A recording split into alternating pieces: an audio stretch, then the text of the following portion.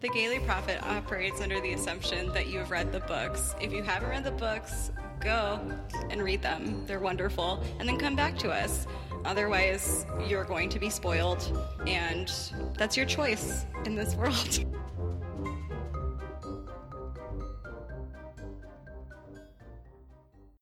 Gay people love puns. I'm dead. We have to stop this podcast. This book causes Satanism. What is left for us to rant about? There is nothing straight about Plum Velvet. You shouldn't have been drinking when I said that. Monocles are impractical, but hot. I don't for a second believe that she is a straight person. I mean, I'm definitely here for bisexual Minerva McGonagall. Let's talk about Harry Potter. Hello, and welcome to the Gaily Prophet, a humorous yet ruthless podcast where two queer IRL witches reread Harry Potter and talk about it. I am America's favorite Griffin dandy, Lark Malachi Gray. And I am Griffin Dyke Extraordinaire, Jessie Blount. And today we are talking about Chapter 12, The Patronus, in which Harry is still mad that Hermione cares about him possibly dying on a cursed broom because sports. He, a 13-year-old witch, clearly knows better. Ron and Oliver Wood are of the same mind because misogyny and sports fanaticism. Hermione needs better friends, a hug, and not to have a bananas workload. Harry starts evening classes with Lupin to learn how to cast the Patronus charm, the magical embodiment of serotonin and a personalized symbol of your inner self. This shit is hella hard, though, and Harry's making slow progress. But finds out that Lupin knew his dad and Sirius from their school days. McGonagall, satisfied her star player... He knew them in the biblical sense. I actually was trying to figure out how to work in knew them in the biblical sense somehow into this. I'm here to interrupt you and interject the jokes that you need. Okay, please continue. McGonagall, satisfied that her star player won't die on a mystery broom, returns his firebolt in time for the next game. Harry does the bare minimum to make up to Hermione, only for Ron to discover no scabbers, a bloodstain, and some long ginger hairs in his bed. Dun dun dun. And in a very on topic vein, we start this newspaper off with today's headlines. Selfish teens ostracize friend for caring about them, show no remorse. Fuck those guys. I have my whole editorial is just, my first thing in editorial is just about just everyone's treatment of Hermione in this chapter. Yep. It's a long bulleted list, because just fuck that. Anyway, First, we turn to the front page, where we talk about all the things that don't belong in other sections of this newspaper. Jessie, what's first? Okay, but seriously, LOL. How did Sirius buy this broom? Like, did he just mail order it to, like, field where I am crashing as a dog? Like... We learn that Crookshanks takes a letter to the post office, I believe, that... Or, like, the mail order form to the post office, and then he orders it under Harry's name, but has the money taken out of his vault. This is maybe the biggest correction of this entire book, because that doesn't make any sense. Okay, wait. I think it might make sense in the fact that I honestly don't think the goblins give any kind of fuck about if there are criminal witches coming into the bank to get money out of their vault. Like, I think they just don't give two shits about what's going on in the witching world. But what about the broom proprietor, who is the one, like, sending the bill to Gringotts to have the money for a broom for Harry Potter removed from Sirius Black's vault? That is true. I guess maybe he just was, like, vault number whatever, but, like, if anyone can just send a mail order via cat... being like, take it out of vault number whatever, these people should just be like buying shit with other people's money left and right. So I felt like the goblins must have something, like, it must be like send the invoice to Gringotts, and then the Gringotts goblins are like, okay, where does money come from? And Sirius is like, from my vault. And because the goblins don't care that he's, like, literally wanted for murder, they're like, yeah, sure, dude. But Sirius wasn't there. That's true. Maybe they have some sort of, like, truth revealing spell that they can do on, like, the paper or something. Maybe this Crookshanks walked in and they're like, this seems legit. We'll just take money out because this cat told us to. Yeah. I think Crookshanks just takes it to the post office in Hogsmeade. Because otherwise, I guess Sirius could, like, send Crookshanks to Diagon Alley. Maybe. I don't know. It's bizarre. He doesn't have a wand. But also that brings the point of, like, say you're working at the Hogsmeade post office, and then someone's random cat comes in with a letter in its mouth, and you're just like, or is this just like run of the mill because you work in a magical village? I don't know. Probably that. I mean, didn't in like the 50s and 60s people used to send like literal 5-year-olds to the store to like with like a note of what to bring home for their parents. So I feel That's like this true. is sort of the witch equivalent of that. Well, then all I gotta say is that my cat Winnie is slacking. Because if I Yeah. can send her to the post office to get my shit. Yes. Oh, that'd be so cute. I know. Because she's so fluffy. She'd be so cute. Yeah. I should really get should get my dogs to do it because they could like pull a wagon, you know? It'd be so great. Be like, go buy your own dog food. That shit's heavy. I do not. Well, I don't carry it home. You just have like a note pinned to like Jezebel's collar that's just like, please put 40-pound bag of dog food in this wagon. Charge my account. Okay, thanks. Yeah. We couldn't send her because she's like a real jerk and like barks at people in the pet store if they're not paying enough attention to her. So we can't take her there. We take Rufio though because he just like is like sees people and he wants them to pet him and he just sits so pretty and still and looks so excited and then they just melt and have to pet him and it works really well, so he could totally take care of that for us. Oh my god. But he'd probably eat all the food on the way home. Yeah. No self-control when it comes to that. Anyway. You know, we'll probably I'm pretty sure that I'm remembering correctly, but when this actually like the reveal happens, we can readdress it if we need to. Yeah. Okay, so when Harry is learning the Patronus charm, sorry, my brain is everywhere. Just remember that time that Neville says that his gran thinks that charms is the soft option as compared to transfiguration. Mm-hmm. I'm just like, the Patronus charm is a charm. This is like one of the most like useful, important spells because it not only protects you from Dementors but also is a witch cell phone, and that's a charm. Like if that's not evidence that charms is like really fucking important, I don't know what is. Fuck you, Neville's gran. Backtracking. Sorry, were you gonna say something? No, I mean, this is gonna sound really weird. Maybe it's internalized misogyny. Because I feel like you think of like charmed, you're just like very like charming. Maybe you're making things float and things like, you know, move around or like what? I don't know. Maybe that's not quite a totally filled out thought that I have. I can totally see what you're saying. I mean, I like that McGonagall is like, your grandma failed her charms, owls.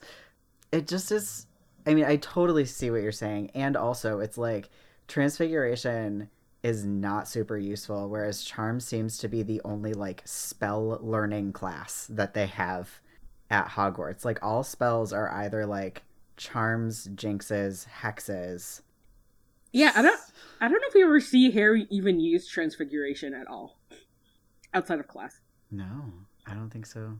No. And while we're still off topic and are talking about transfiguration,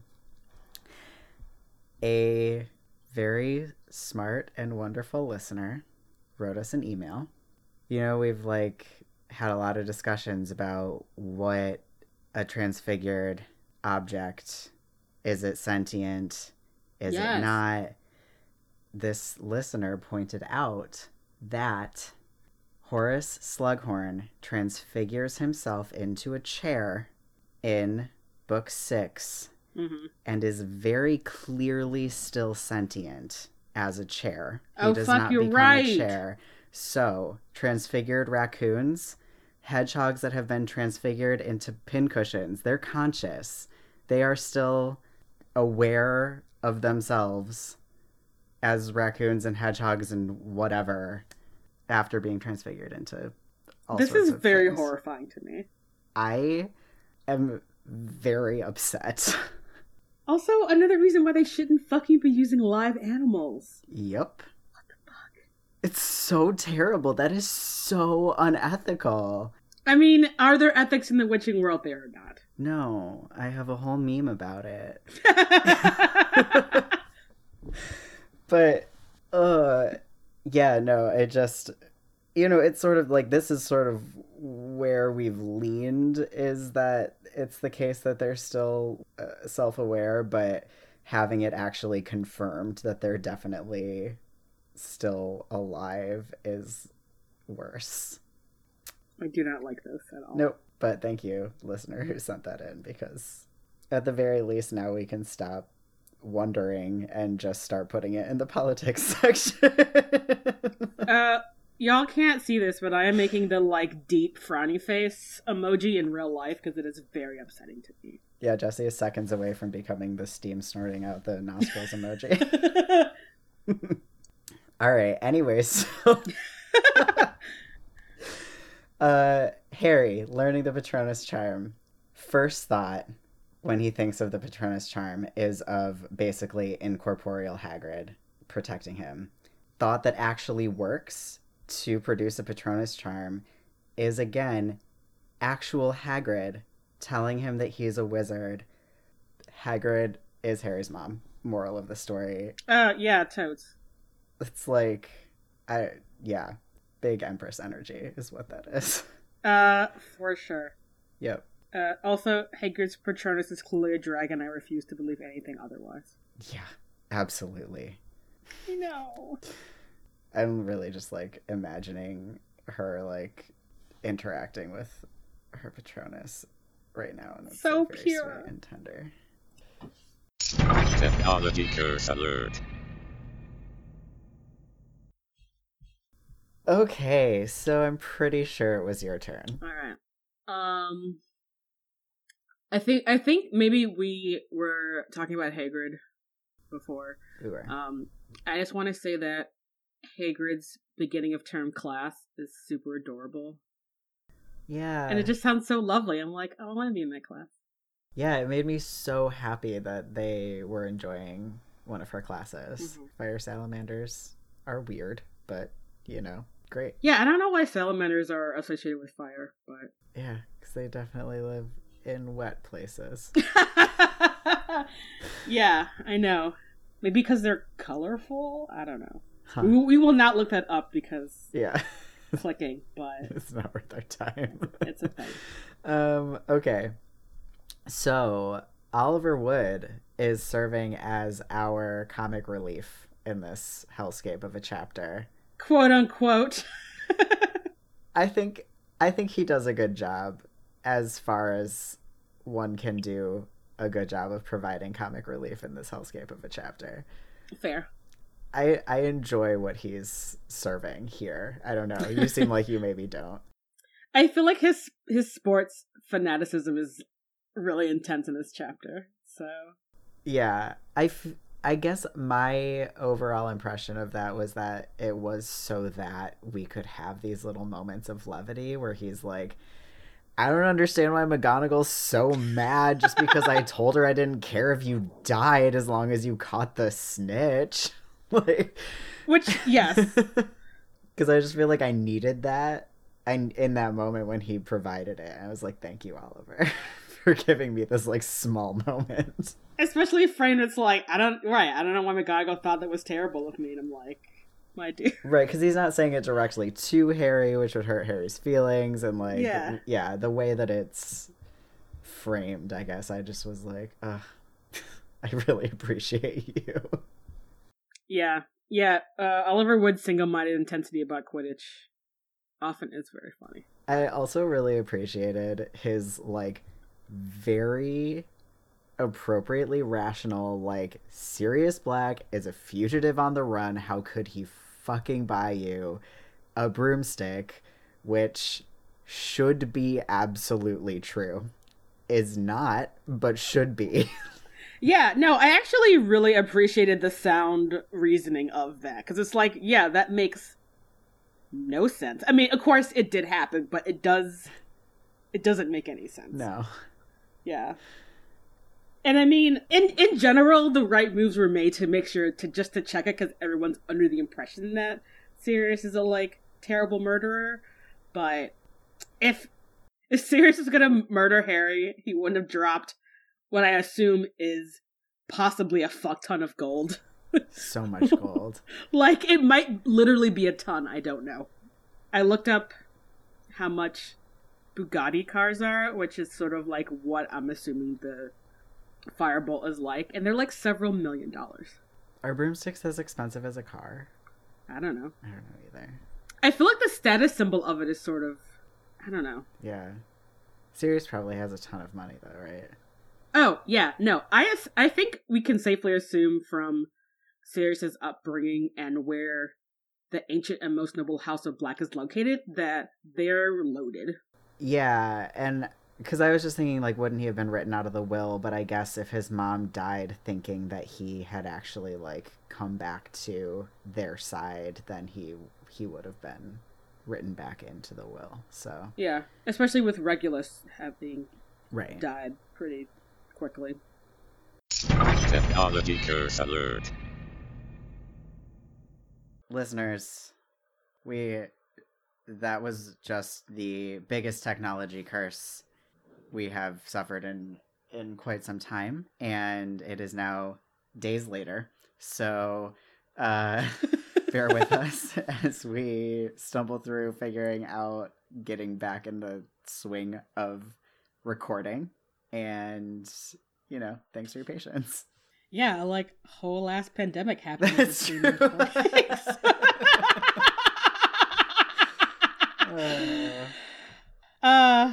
No laughing matter, but at this point, it's like, if I'm not laughing, I'm an anxious, one of those, like, shivery, freaked out rabbits. Oh, anyway. Jesse.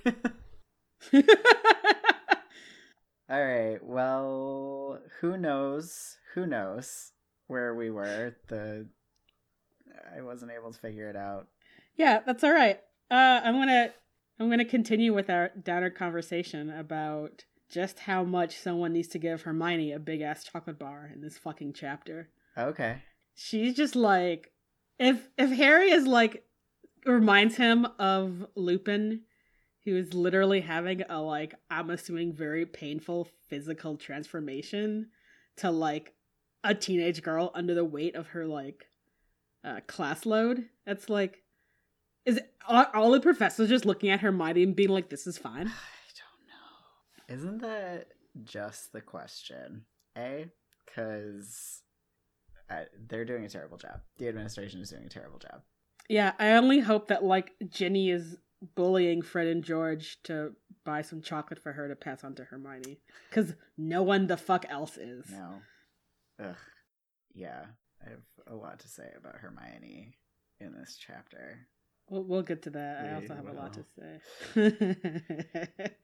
Rants are coming, but not yet. Yeah. Okay, so my next one also is about Hermione, broadly. Her Muggle Studies essay that she's writing is Explain Why Muggles Need Electricity. How does one write an entire essay on this subject? It's like, I could see a paragraph, perhaps, but, like, it's a pretty straightforward matter. So, yes, I agree that it's a very straightforward matter. I guess if I had to guess, I wonder if maybe the Muggle Studies teacher, if it's still Charity Burbage or whoever, Yeah. is maybe making that it's like, all right, so Muggles need electricity so they can see at night and heat their food, and then give me examples of what what that means or something, you know? Or like cite some examples or blah de blah. Like list all of the things that they do with electricity that we do with magic. Yeah, or like explain, you know. Because obviously Hermione, it's like, right, she could have written that in her sleep, which she might be doing, because I'm sure she's not getting any sleep.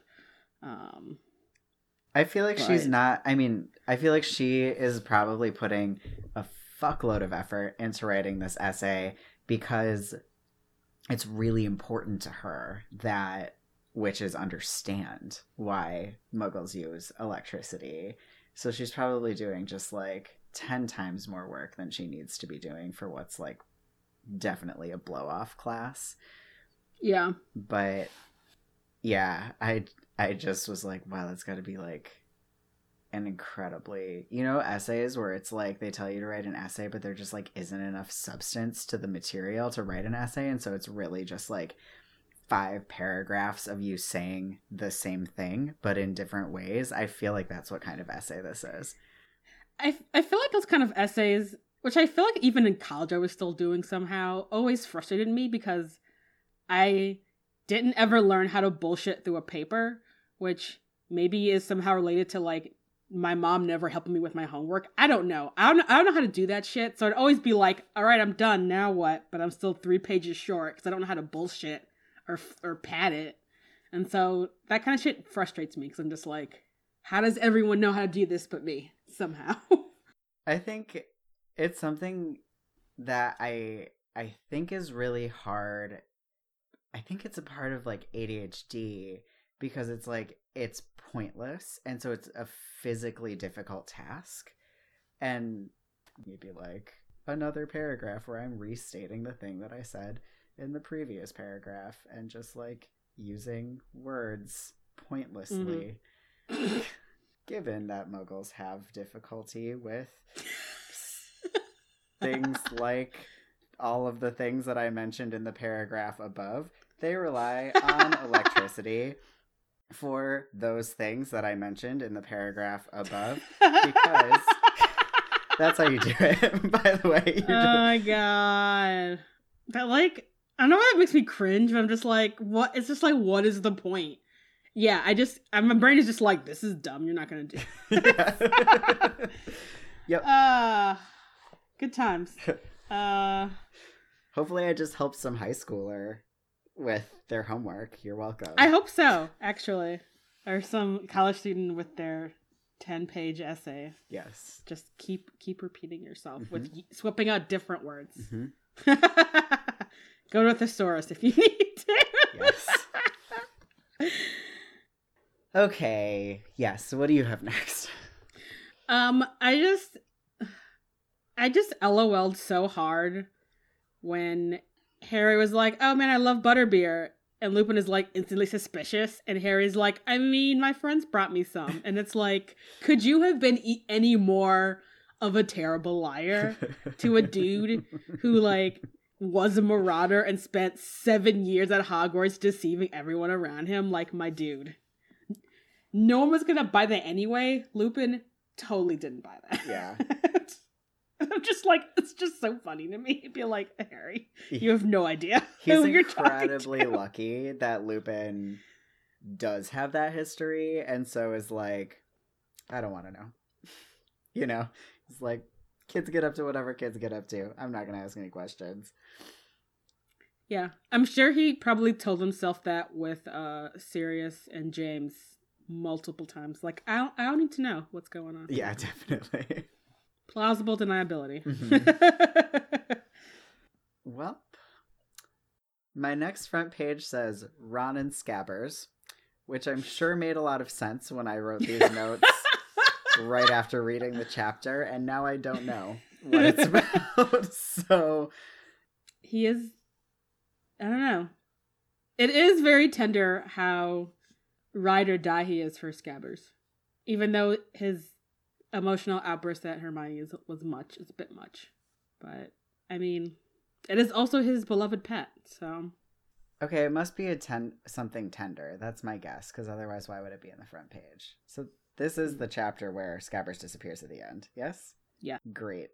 Okay, so yeah, my guess is that it's me having my only tender feelings towards Ron, because he's very tender. Not the part where he yells at Hermione, but the part where he is going up to give Scabbers his rat tonic. Which he's been doing diligently this entire school year. Yeah. So that gives me squishy feelings, moral of the story. And that's the end of my front page. I just have one more thing. Okay. Which is in a chapter full of people who are way too into sports doing annoying things. McGonagall is the only sports fan that I care about in these entire books. Mm-hmm. I think maybe Victor Crumb is maybe a close second, but as someone, super into Quidditch, I think so. But McGonagall's like, checked it to make sure you beat Slytherin for me. Yeah. Yeah. She's really funny. She just really wants an excuse to gloat to Snape. Yes. Yeah. As much as I have no good feelings towards Snape, I do really love the picture that we get of what McGonagall and Snape's relationship is like through these like Quidditch / like House Cup, retellings of interactions that we get from McGonagall, because it's like very consistent throughout the books, where it's like they have this very friendly antagonism kind of relationship that's like very cute. I like it a lot. Yeah, I feel like I've like really always appreciated that, because it just seems like on one hand you're like, that's not a thing that you would expect Snape to do, but it also, I think, makes sense to his character, where he just probably really only wants to hang out with adults and not at all children. So of course you'd have kind of like maybe like a joking, antagonistic, like sardonic relationship with McGonagall, who is an adult, right, and not like a child, which he hates. Yeah. So. Great quality in a teacher. Another reason why he should have never been allowed to teach. Yep. Welcome to the education section, where we talk about this goddamn school. Jesse, what you got? Why is the history of magic classroom so large? Like, this is a class that has 0 practical lessons, and there's no reason for it to be like the largest used classroom of I don't understand why. Maybe when there was a better history of magic teacher, the teacher would like summon up reenactments of the things that they were teaching for the kids to watch. Which, now that I've imagined, it's like even more of a fucking crime that Professor Binns is the history of magic teacher, because what a great way to learn history, as like basically watching the History Channel, but like with a professor there to like help you understand it. Right. Sorry. It didn't occur to me all the possibilities of the things like you could be doing in magical history when you have talking portraits and people who live to be 150 years old. Yep. Like you could just swap out the Hogwarts headmaster portraits and be like, so you lived during this time. Do you want to tell us about the thing? Oh, yeah. Guest lectures. They could have had it all. They really could have. God, that would have been so much better. Oh, it would have been so cool. History, but that would have required... so interesting in the hands of a good teacher. Yeah. And history is so useful in putting your present day things into context, which is sort of why it's a shame that Harry doesn't end up learning more history except very piecemeal across 7 books, because I'm like, you need so much context about what the fuck is happening in your life, my dude. Yeah, definitely. And like, magical bigotry. So yeah, and he never even gets taught about like Grindelwald, right? In history class, like they just learn about fucking goblins. Like Binns has some sort of like anti-goblin bias, and so he's just like set on imparting that to his students, it seems like, because otherwise, like, why is that what he's teaching? Maybe it's the opposite, and he's like the dude here. It's like, listen, I did like a fucking internship and I went to school for like 8 years to learn about fucking Goblin Wars. So y'all are gonna learn about Goblin Wars. Maybe. But then even it's really annoying because it just seems like the whole point of even learning about Goblin Wars is that wizards treat non-magical people like shit, and the goblins weren't about to do that, and they went through several wars with them. So even then, it's like still such an ineffective class of like, because that's a pretty important lesson that should be being taught is stop treating non-magical people like shit. Right. I mean, not non-magical. Sorry, non-witch. Non-human people. Non-human people magical like people. Yes. Do we need like an acronym? Yeah, we do. What is that? NHMP. That is that's not even an worse. easy. No. No. Someone come up with a silly shortening for us. Stop treating non-human people like shit. Is like the biggest lesson that all these kids should be learning in Hogwarts. Yeah. That like none of them learn but Hermione and like Harry and Ron. But even when we start interacting with Griphook, it seems like they haven't learned, even Hermione, in all of these classes about things like goblin systems of ownership. Like, they're learning that for the first time from Bill. So, like, what the fuck were they learning in History of Magic? They were just, like, memorizing names.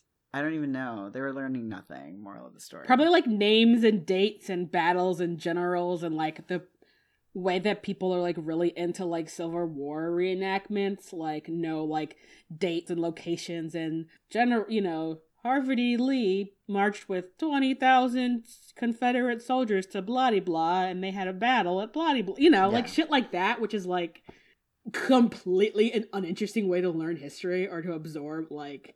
Where they're learning the what instead of the why. Yes, thank you. Which is, like, not helpful. Yeah, the why is like not the only important part, but like the biggest part of learning history is like, why did this happen then? How does it affect us now? How do we learn from all of this shit that we've literally already gone through? Yeah. So, pandemic side note, I've been seeing more things about the Spanish flu epidemic than I've ever seen on the internet besides like, I don't know, public health nerds. Just like, oh, now we're going to learn about this stuff, you guys. Yeah. Okay. It's an interesting time to be. Actually, no, that's a lie. I think people who like Twilight, I think that comes up in Twilight. I wouldn't know. Like, one of the vampires either dies or gets sick during one of those. Anyway, sorry. I did read Twilight a million years ago because everyone was reading it, and I hate not knowing a pop culture reference. And I regret that time. Yeah, fair. But reading everyone's horrific breakdown about how ridiculous and like weirdly conservative Mormon those book series are is very entertaining. Yeah, totally. Sorry, you're gonna say something. Oh, no, I wasn't. Yeah, okay. Any more on that? That's it. All right, so my only education point, my very first criticism of Lupin. Okay. Harry is a way better teacher of the Patronus charm than Lupin. This is a bizarre tactic that Lupin is taking.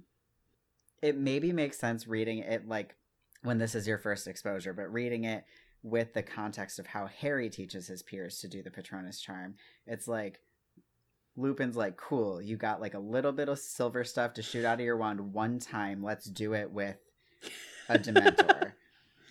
Instead of like encouragement and like, you're doing a great job and like, let's work on it until it's corporeal before we put you in front of a Dementor. Like, get you to the point where you can consistently create a fully formed Patronus should definitely be step one before a Dementor, whether it's real or Bogart, enters the idea at all. That is such a good point.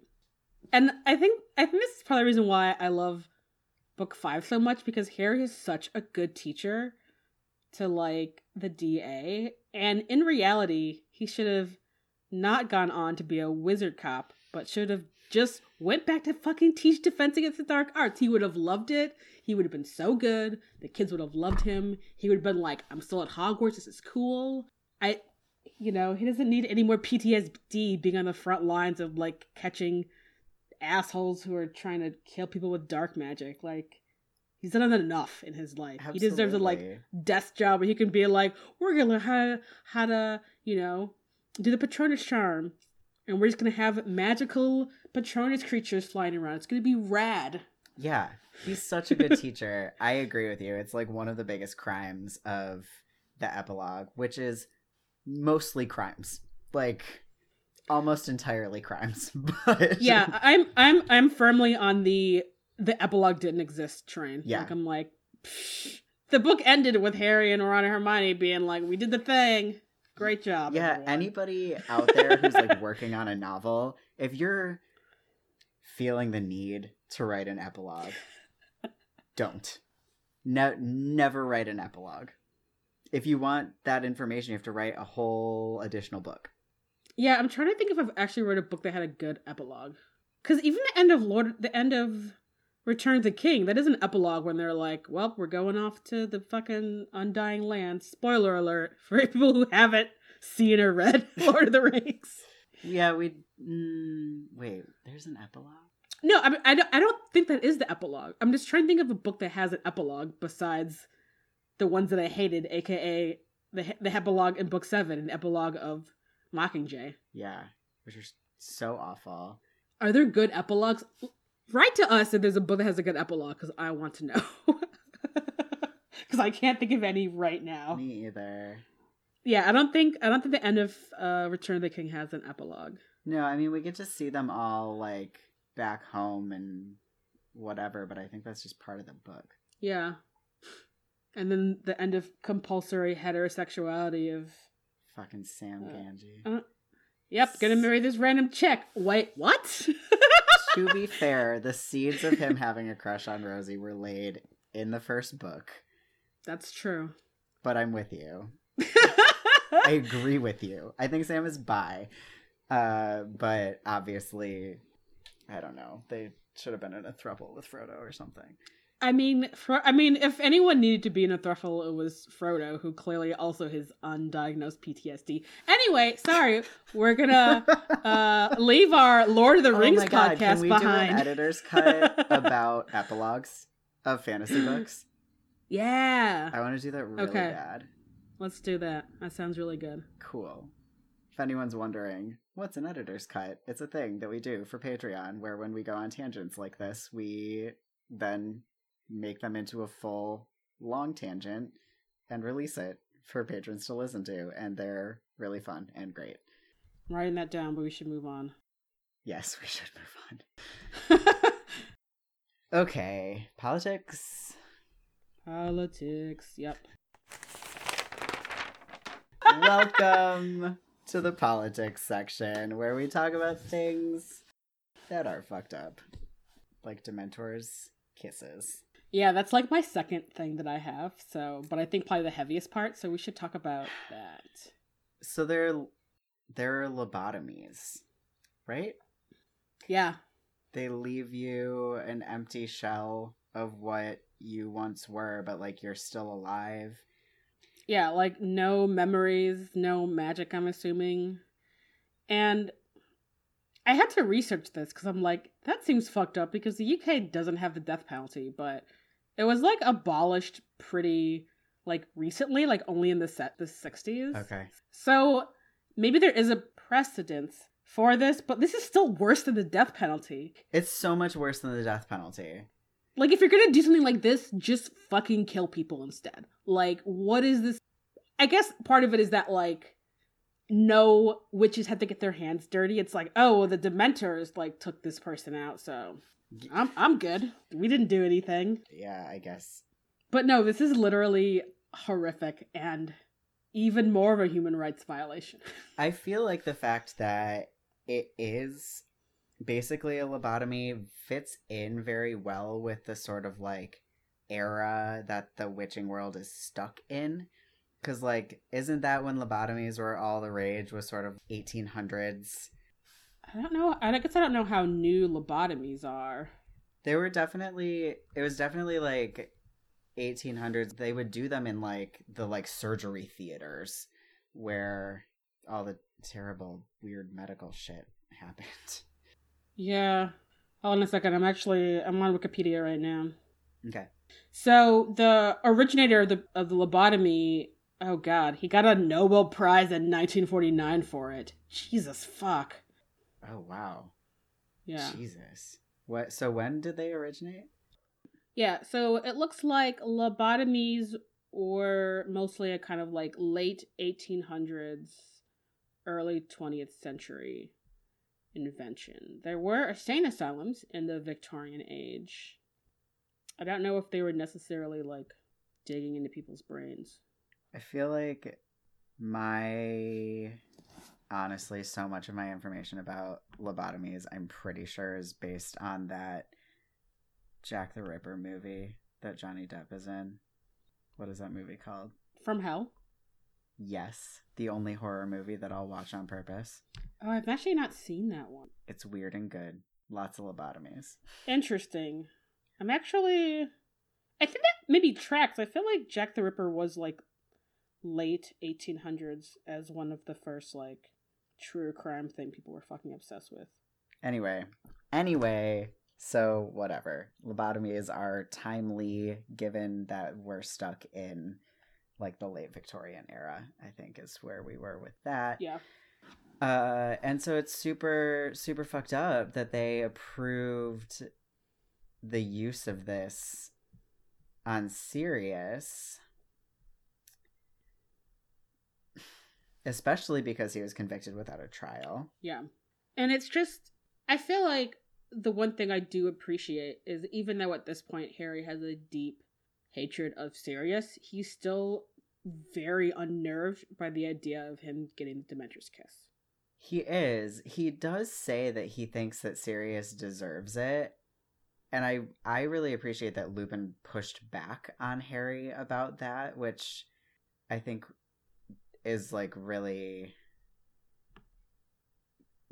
good. I feel like Lupin did it really well. Yeah. You know, not in a like, no, Sirius doesn't, but like, Harry, do you really think anyone deserves to have that happen to them? Like, does even Voldemort deserve to have the fucking Dementor's kiss performed on him? And I think that the answer is no. Yeah, no.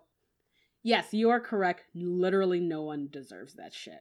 And the fact that it's government sanction is fucking disgusting. It's so horrible. The ministry shouldn't be partnering with Dementors. They should be trying to eradicate them. Mm-hmm. And here's the even more fucked up question. Like, what do they do with your, like, basically in a coma body? Great question. I assume they just put them back in Azkaban? Body storage? I don't know. Ugh. I don't know. Ugh, it's so awful. Right. Ugh. Yeah. Yeah, I don't know how to... It's every that you could conceivably think of is equally horrifying, I feel like. Mm-hmm. Yeah, so that's my only politics this week. What's up with your politics section?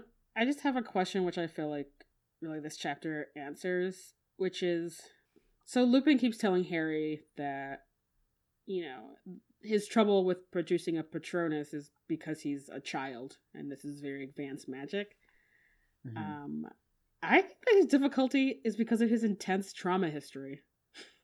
Being like, you need a strong enough happy memory in order to sustain this incredibly mentally draining protective magic is hard as fuck for someone who's lived in an abusive household for 10 years of his life. Yep. I am performing emphatic nod.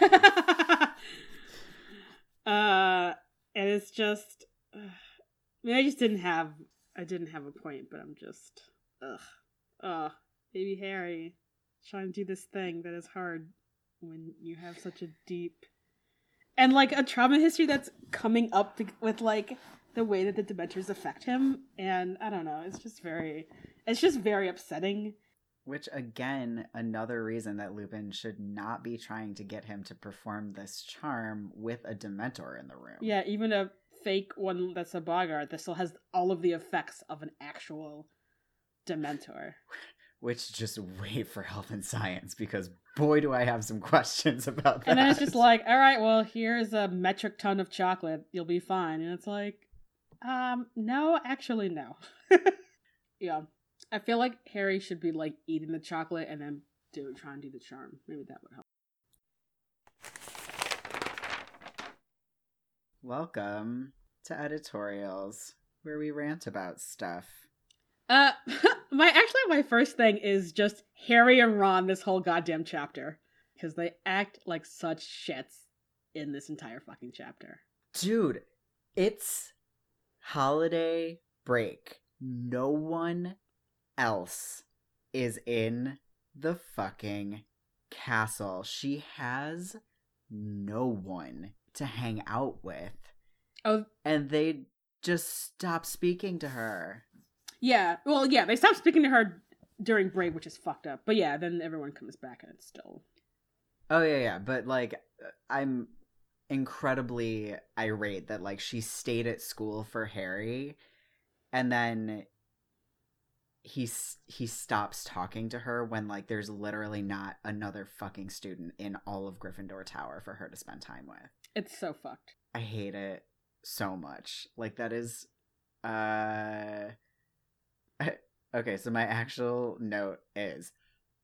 They fucking abandoned her at Christmas while she had no one else after she stayed there to be with Harry. What fucking fuckers. Yeah. And it's like, sorry I didn't want you to fucking die, Harry. Makes me so mad. I know. It's like, it's just such trash. And they just continue to treat her like trash.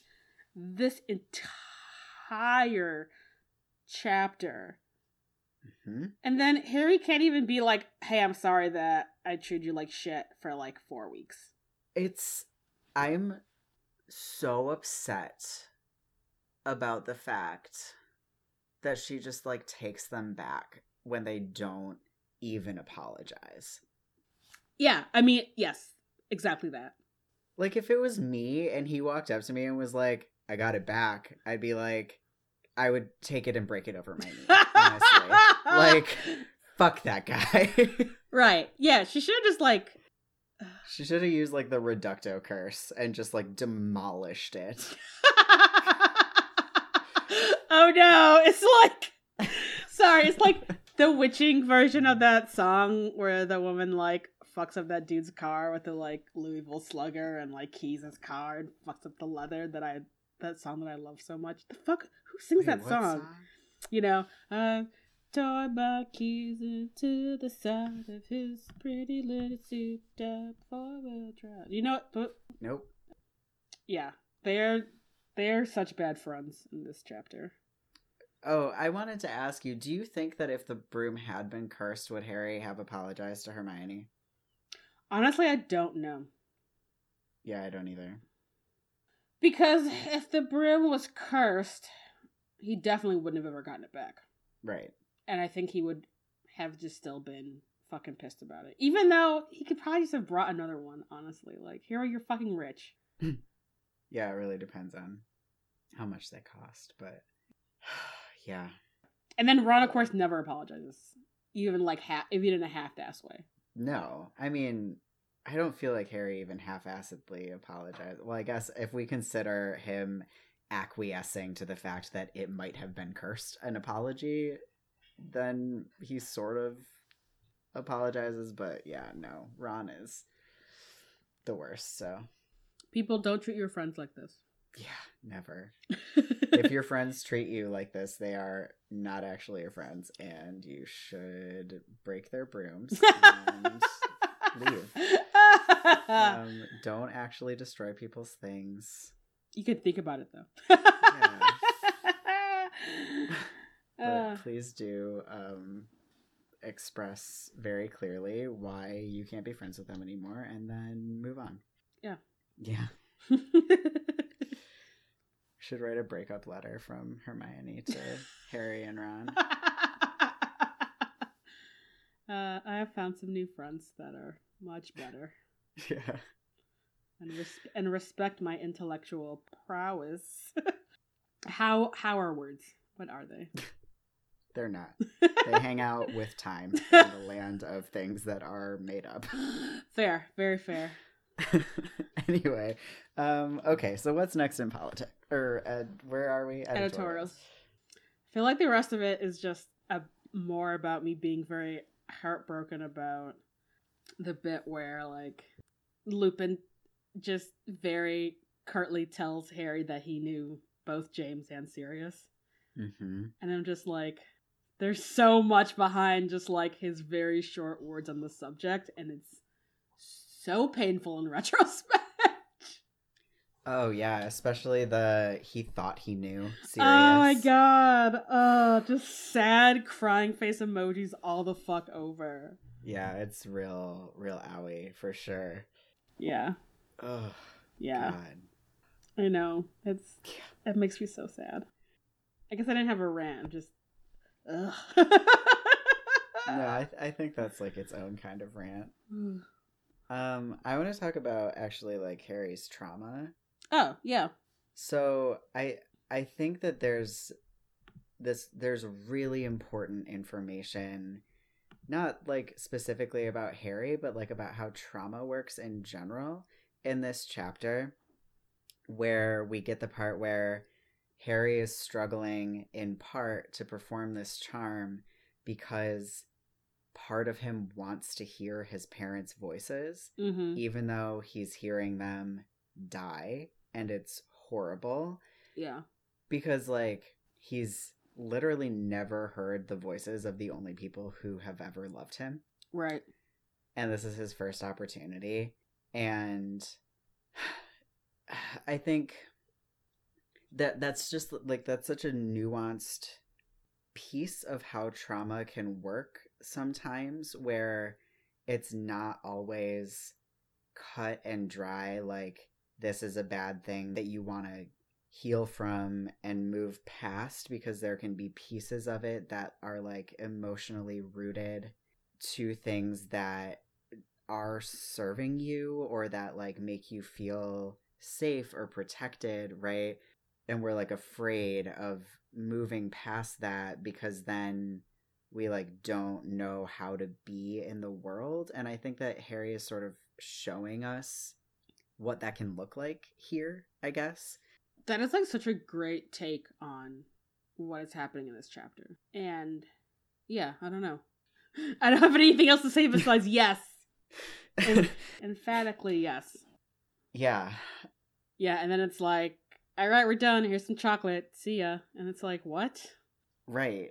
It's, oh, God. And as great as Lupin is, I feel like he is so triggered by Harry's triggers that he's actually unable to show up for him the way that he needs to show up for him.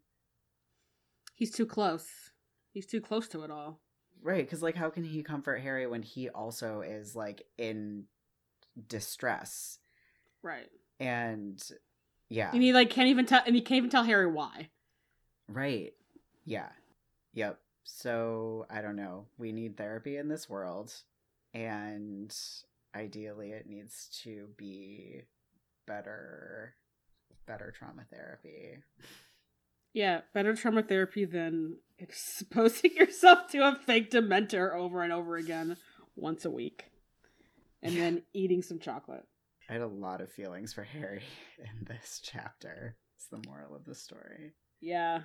Yeah, this is a painful chapter for many reasons. Yeah, totally. I'm sorry, is that Rufio in the background? Snoring? Yes. Yeah. I like how I'm at a point where I can like recognize the sound of him snoring. Yeah. Oh, such a gentle piglet he is. Yeah, he is. He gets to come hiking with me for my birthday tomorrow, and he's very excited. Welcome to Advertisements, where we ask you for money and then make you laugh. Do you love the Gaily Prophet? Do you get a thrill from supporting queer creators? Did you know that you can both support queer creators and get even more Gaily Prophet goodness at the same time by joining our Patreon? It's true. We offer really cool stuff on our Patreon like fanfic, bonus clips, video episodes, virtual hangouts with the hosts, and more. Check it out at patreon.com/thegailyprophet. There are other ways of supporting us. You can tell everyone you know to listen to our podcast, which is incredibly helpful. You can leave us a 5-star review on iTunes or anywhere else that you're listening to a podcast. Those reviews help randos find us, which is always important. You can follow and engage with us on social media. We are on Instagram, Facebook, and Twitter at The Gaily Prophet. And you could also buy our incredible merch at thegailyprophet.com. Next up. Do Dementors leave you feeling drained and despondent? Are you considering moving to a Muggle village just to get away from all those terrible nightmare creatures? We all are. Luckily, there's a solution right here in Hogsmeade. Honeyduke's Best Chocolate is the ideal cure for that post-Dementor hangover, and we are now offering 24/7 owl delivery for when you need a boost after curfew. We may be under military lockdown, but thanks to Honeyduke's Best Chocolate, we don't have to be sad about it. Honeyduke's Best Chocolate. There's a smile in every bar, and nowhere else. Wow, that is like uncomfortably relevant to us. Was not topical when I wrote it, for the record. Oh, wow. Yeah, totally relating to how all those people in Hogsmeade are feeling right the fuck now. Yeah, totally. As I was reading it, I was like, oh, this is weirdly heavy. It didn't start life that way, you guys. I'm sorry. Oh, God. Health and science? Yes, health and science. Let's go. Welcome to the health and science section, where we talk about things that are loosely related to health and or science. I am very curious about how either LSD or mushrooms would affect your ability to produce a Patronus. Mushrooms would make it so easy. It'd just be Patronuses everywhere, and then you're like really your house feeling it. Would be full of them. And then you would be so happy, and they'd be making baby Patronuses. Like, everyone would just be like, the world is perfect. Speaking of therapy techniques, y'all, do mushrooms. Read about it. It's actually an effective trauma technique. Mushrooms are the best. Anyway. Okay, so maybe it goes without saying that the Patronus charm is like the coolest shit. And what I was really thinking about is that it's like kind of the first spell we see that's like actually hard work to it. Like it's actual, like it seems like actual work to do. Because I feel like in general, it's really hard to get a sense of like difficulty in magic, you know? Mm-hmm. It just seems to be like some people could just do it, some people can't, and I'm like, I don't understand like how you improve at being able to do a spell. And I think this is maybe the first time we see, and I mean, granted, of course, Harry's having a hard time because of aforementioned trauma response, Mm-hmm.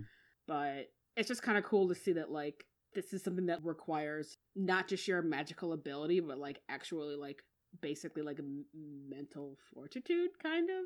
Yeah. / physical endurance. It seems just like very much like not just wand waving, which is what a lot of the magic feels like. Right. Yes, I agree. We get a little bit more detail in this about what it means to need to practice a spell or to like understand the theory of a spell. Although, God, I would love to have more of the theory, because I feel like all we get is like, it's an incantation that you say while thinking of a happy thought. Yeah. But I feel like there's probably like more to it than that. Yeah, like it seems like it's a thing that you could kind of, and maybe it depends on the person, but it seems like a thing that if you were actually using like education theory to be able to teach consistently, you know? Mm-hmm. I think I would have just liked more education in its educational part, if that makes sense. Mm-hmm. Yeah, totally. I also want to say that the other really cool thing about the Patronus charm, which is why it's so appealing, is that it's also the first spell that we see that's like, the result of the spell is very specific to the caster. It's very individual. Oh, yeah. And it got me thinking that shouldn't a lot of the spells sort of be like that?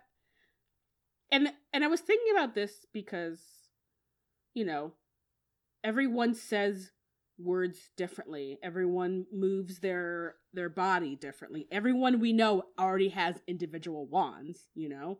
Mm-hmm. And obviously this is something that maybe wouldn't come across as well in the books, but like in the movies it would have been cool if like when two people are doing the exact same spell, if it was just like slightly different, because people are different, you know, like everyone's handwriting looks different even though we're all trying to spell, like draw out the exact same like alphabet, you know. Mm-hmm. Interesting. That would have been cool to see that. Like, yeah, it just seems like there should have been more magic done that is more like, you know, personal. Yeah, or more this, here is the theory, but everyone sort of cast it differently. Yeah. Like in Carry On they talk about how like different people's magic like feels and like smells and tastes different. Yeah. When they cast it on you. Yeah. Interesting. Yeah.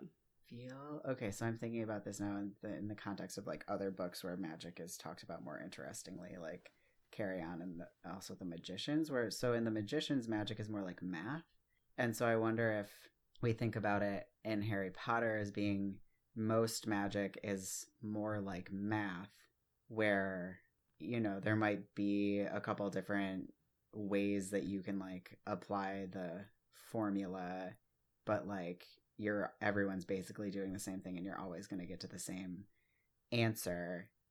Then like the spells that are done that way would always have the same outcome, but then some spells are more like writing or like more expressive, and so they would be more like personal.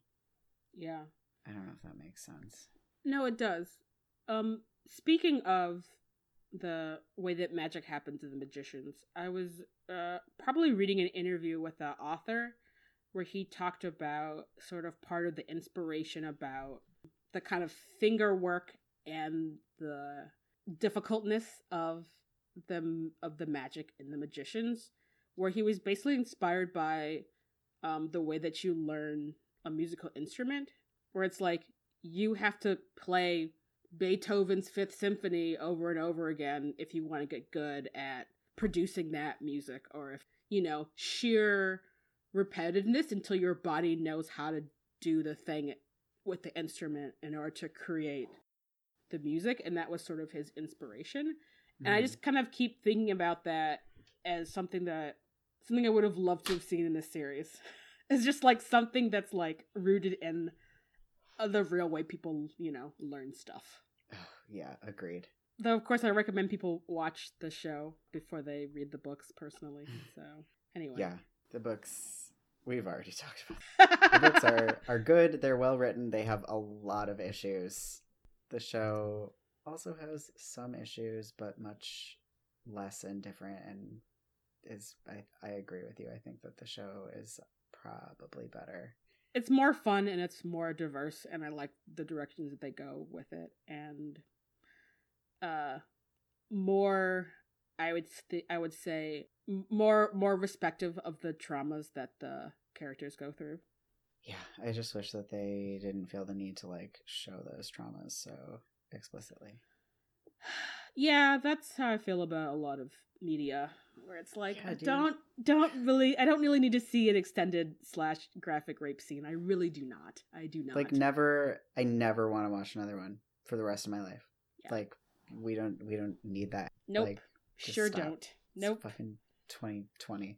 Yeah. Anyway, which is why I broke up with Philip Pullman. Probably why I haven't finished his Dark Materials series, because I don't want to give him my money anymore. But anyway, another rant for another time. Don't read the new his Dark Materials books if you don't want to read gratuitous rape scenes.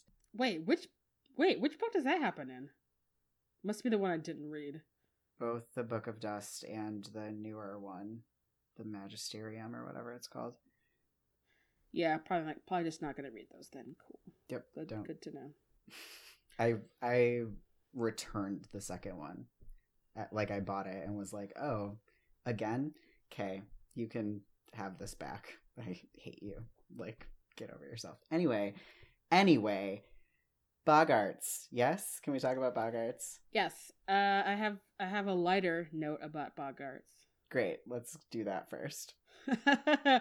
Which is, I just want you to imagine Lupin possibly literally crawling around the castle looking for a Boggart to trap. It's just a very endearing montage in my brain of him like opening like wardrobes and desk drawers and like crawling under like desks and just looking for this Boggart. Imagine all the stuff that he probably found in like a magical fucking castle. I bet he found so much weird shit. Yeah, no, he totally did. I don't know what kind of weird shit, but I'm envisioning a lot of weird shit. Weird things that students had like stashed, like transfiguration experiments gone wrong, and like walked in on kids having orgies, and you know, like cursed journals left and right, like all sorts of stuff, I'm sure. I'm just imagining just so many like wooden weed pipes just stuck to the bottom of places with a sticking jar. Absolutely. See, so many things. I'm sure he felt so nostalgic. Yeah, so much like 20-year-old weed and like pipes. I'm sure he found maybe his own stash somewhere. It's like, oh. Yeah. Yeah. It just like crumbles into dust. 40 years old or whatever. Yes.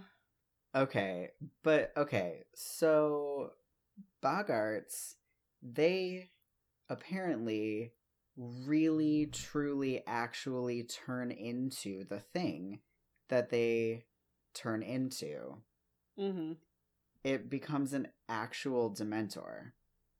I mean, if this is the case, this answers the question that we posed before, which is like, why are we killing them? Like, can they really hurt you besides just scaring you? Like, if Ron's giant spider was an actual acromantula that would actually have killed and eaten him, you gotta kill the fuck out of Boggarts. Yeah. That's very dangerous. Fuck, yeah, you're right.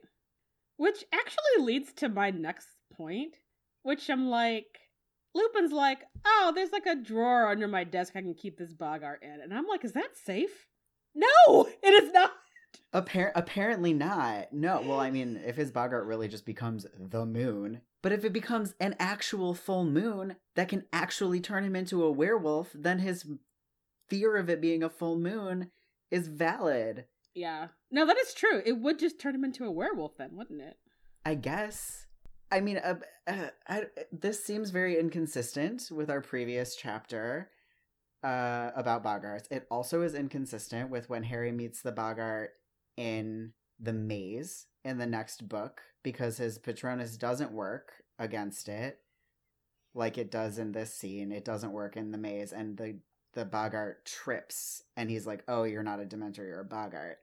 So I think it's a correction, but if we roll with the idea that we get of Boggarts in this chapter, it was incredibly dangerous for Lupin to have these kids facing off with this Boggart, and for him to take the risk of letting it turn into his Boggart, where he could have started transforming into a werewolf in front of the children before he had a chance to get rid of it. Yeah. I do think these inconsistencies are just JKR not being consistent at all. Yeah, I know, it's a correction, but it is a correction. Funner to talk about it like it's not, I think, for a second at least. Yeah, because now I'm thinking about what if it's kind of like, so if we're going along the line that a Boggart is sort of like a cuttlefish, it's like an actual animal. Apex predators get better with age. Like, baby lions aren't so good at hunting It's, but like older, established, lionesses are really good at hunting. So maybe it's like if you have a baby boggart or like a teenage adolescent boggart, it's gonna trip over it's gonna trip over the robes. But if you have like a full grown boggart, it's gonna try to suck your soul out if your fear is dementors or something. Oh yeah, interesting. I mean, again, I don't know how you would tell those things. Just like how Lupin keeps calling the boggart him, and I'm like, what? How would you know? Are you just guessing? I think that boggarts probably reproduce hermaphroditically. Yeah. Are they like spawn or something? I don't know. Yeah. I guess if we're like sort of rolling with corrections about boggarts, also, so Lupin ridiculouses the boggart, but it's not dead, apparently. But it poofs, but he's going to keep it in his desk to use again. So then what does ridiculous do? And also, he just said ridiculous, but like it didn't get funny and no one laughed at it and it still went poof. So like, how does that spell actually, like that spell doesn't work the way that he said that it worked, apparently. I think that's a correction I don't even have a counter argument to what it could be with that. No. I don't know why I didn't. I guess just because I wanted to just talk about it in one place, which maybe all could have been corrections, apparently. But yeah, it's pretty interesting. Yeah. I think the other alternative to it actually becoming a Dementor is that Harry's traumatic experience with Dementors is enough that he's like hallucinating the reaction, which is a stretch. I mean, that could be it. I mean, I definitely could envision where the boggart can only like mimic so much of what a Dementor does, and then Harry's mind just fills in the rest. Or like some kind of weird magic is happening where his mind fills in the rest. But I don't know. Yeah. Welcome to the sports section, where we reluctantly talk about Quidditch. Have I mentioned recently how much I fucking hate Quidditch? Not super recently, no. This chapter and all of the boys' reaction to the fucking broom and the Quidditch, I'm just like, fuck all of that shit. Yeah, it is really funny. Do you think it's just the boys? I think given like UK football culture, I'm guessing it's the whole Gryffindor common room. Oh yeah, I think probably 2/3 of the school is obsessed with Quidditch, and we already talked about how McGonagall's in it very deeply. And I mean, Harry's definitely, obsessed with Quidditch in this chapter. I think to not think about his trauma that's being exposed all the time. Yeah. But like Ron and like Wood are just like being just such assholes over the broom. Just like fucking sports, sports. Yeah. And on that note, thank you for listening to the Gaily Prophet, where we hate sports. You can find us on the internet at thegailyprophet.com, on Instagram, Facebook, and Twitter at The Gaily Prophet, and on Tumblr at thegailyprophetpodcast.tumblr.com. You can support us in a multitude of ways. You can review us wherever you listen to podcasts. You could tell all of your friends while they are at home, socially isolating, to listen to our podcast. That would be real rad. You can also support us on Patreon at patreon.com/thegailyprophet. You want to hear more of our fan fiction and a variety of other lovely Patreon perks. Yep. You can find me personally on the internet, on Instagram at Lark Malachi or at Radical Healer, and you can find me on my website, which is larkmalachi.com.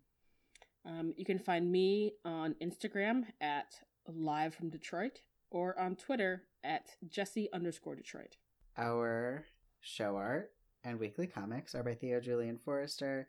The music in this episode was by Kevin MacLeod. Our spoiler warning is by Sarah Sarwar. And until next time.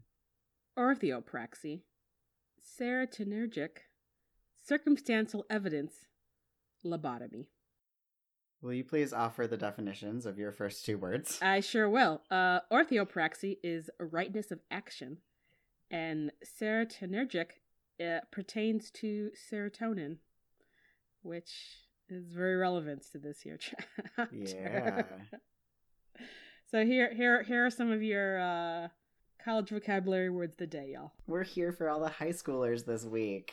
And I guess people who play crosswords, I suppose. So, yes. Yes. So here's some SAT prep, some advice on how to bullshit an essay, and encouragement to do drugs.